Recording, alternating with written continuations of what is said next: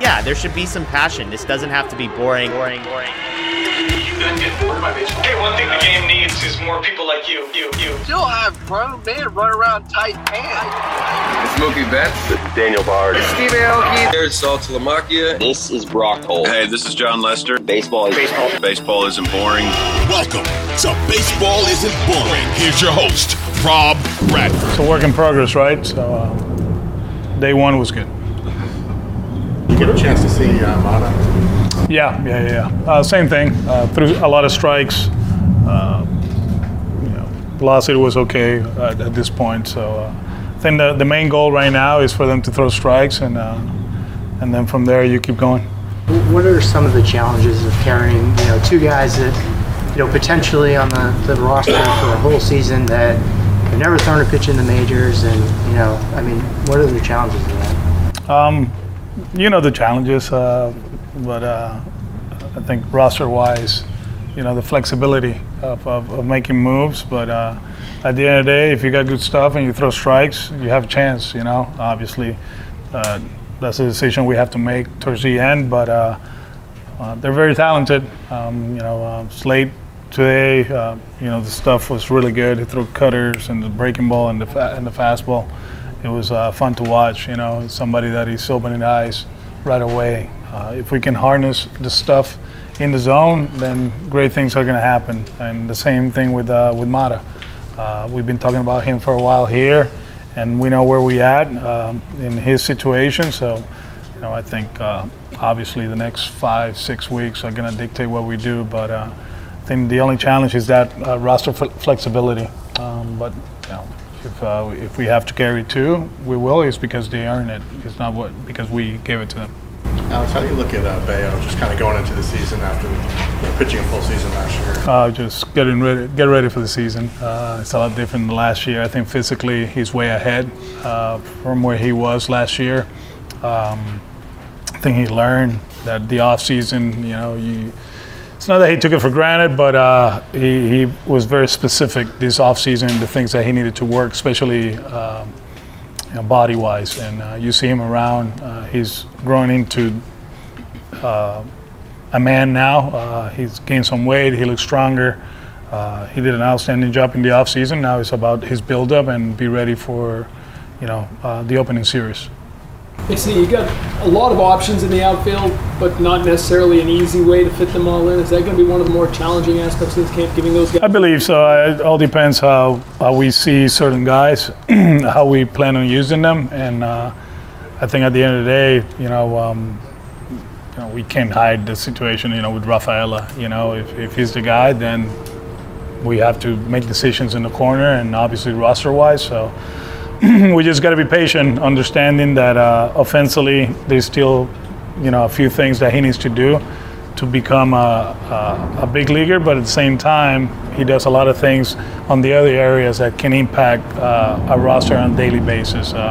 Versatility including, for me, and for everybody here, we understand that, the center field thing is real and he can impact that. But at the same time, understanding that, if you need something else at one point during the season, you can move in second, you can move in short. He can help us out in other areas. So, but I think everything starts there. Yeah.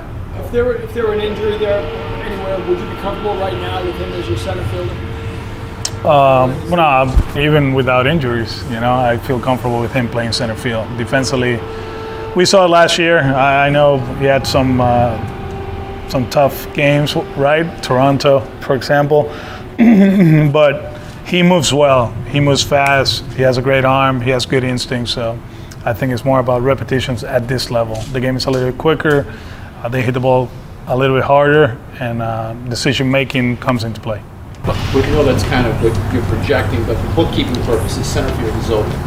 And do you have a lot of experience with coming to spring training with jobs being open, starting positions being open? Because usually the starting jobs is set going into spring training, especially with like big market teams. Do you have any experience with that? As far as guys winning spots here? Yeah. Maybe 21, 22, 23, right? I can't recall. I'm not 100%. We got Duval last year. We had to make decisions last year with Jaron, right? Like he went to Mexico, and we decided to go with Tapia. But to be honest with you, it's a different season, it's a different roster, and we have to make decisions based on the people that we have here.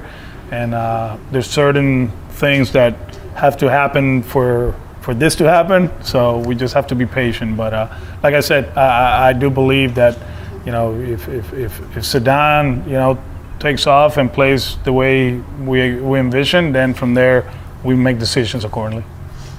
Vaughn Gerson is listed at 6'2", but he looks taller than that. What do you think about his physical stature, and what are the most important things to work on that you guys want him to work on this spring fielding wise? Yeah, I do believe getting him repetitions at second base is the most important thing. We know he can play short. We know he can stand at third base, but I do believe 95% of his innings in spring training, maybe more, are going to be at second. And we have to make sure he can turn double play, which is the most important thing. We have to make sure he turns double play, which is very important at this level. I think double plays are momentum builders and killers, right?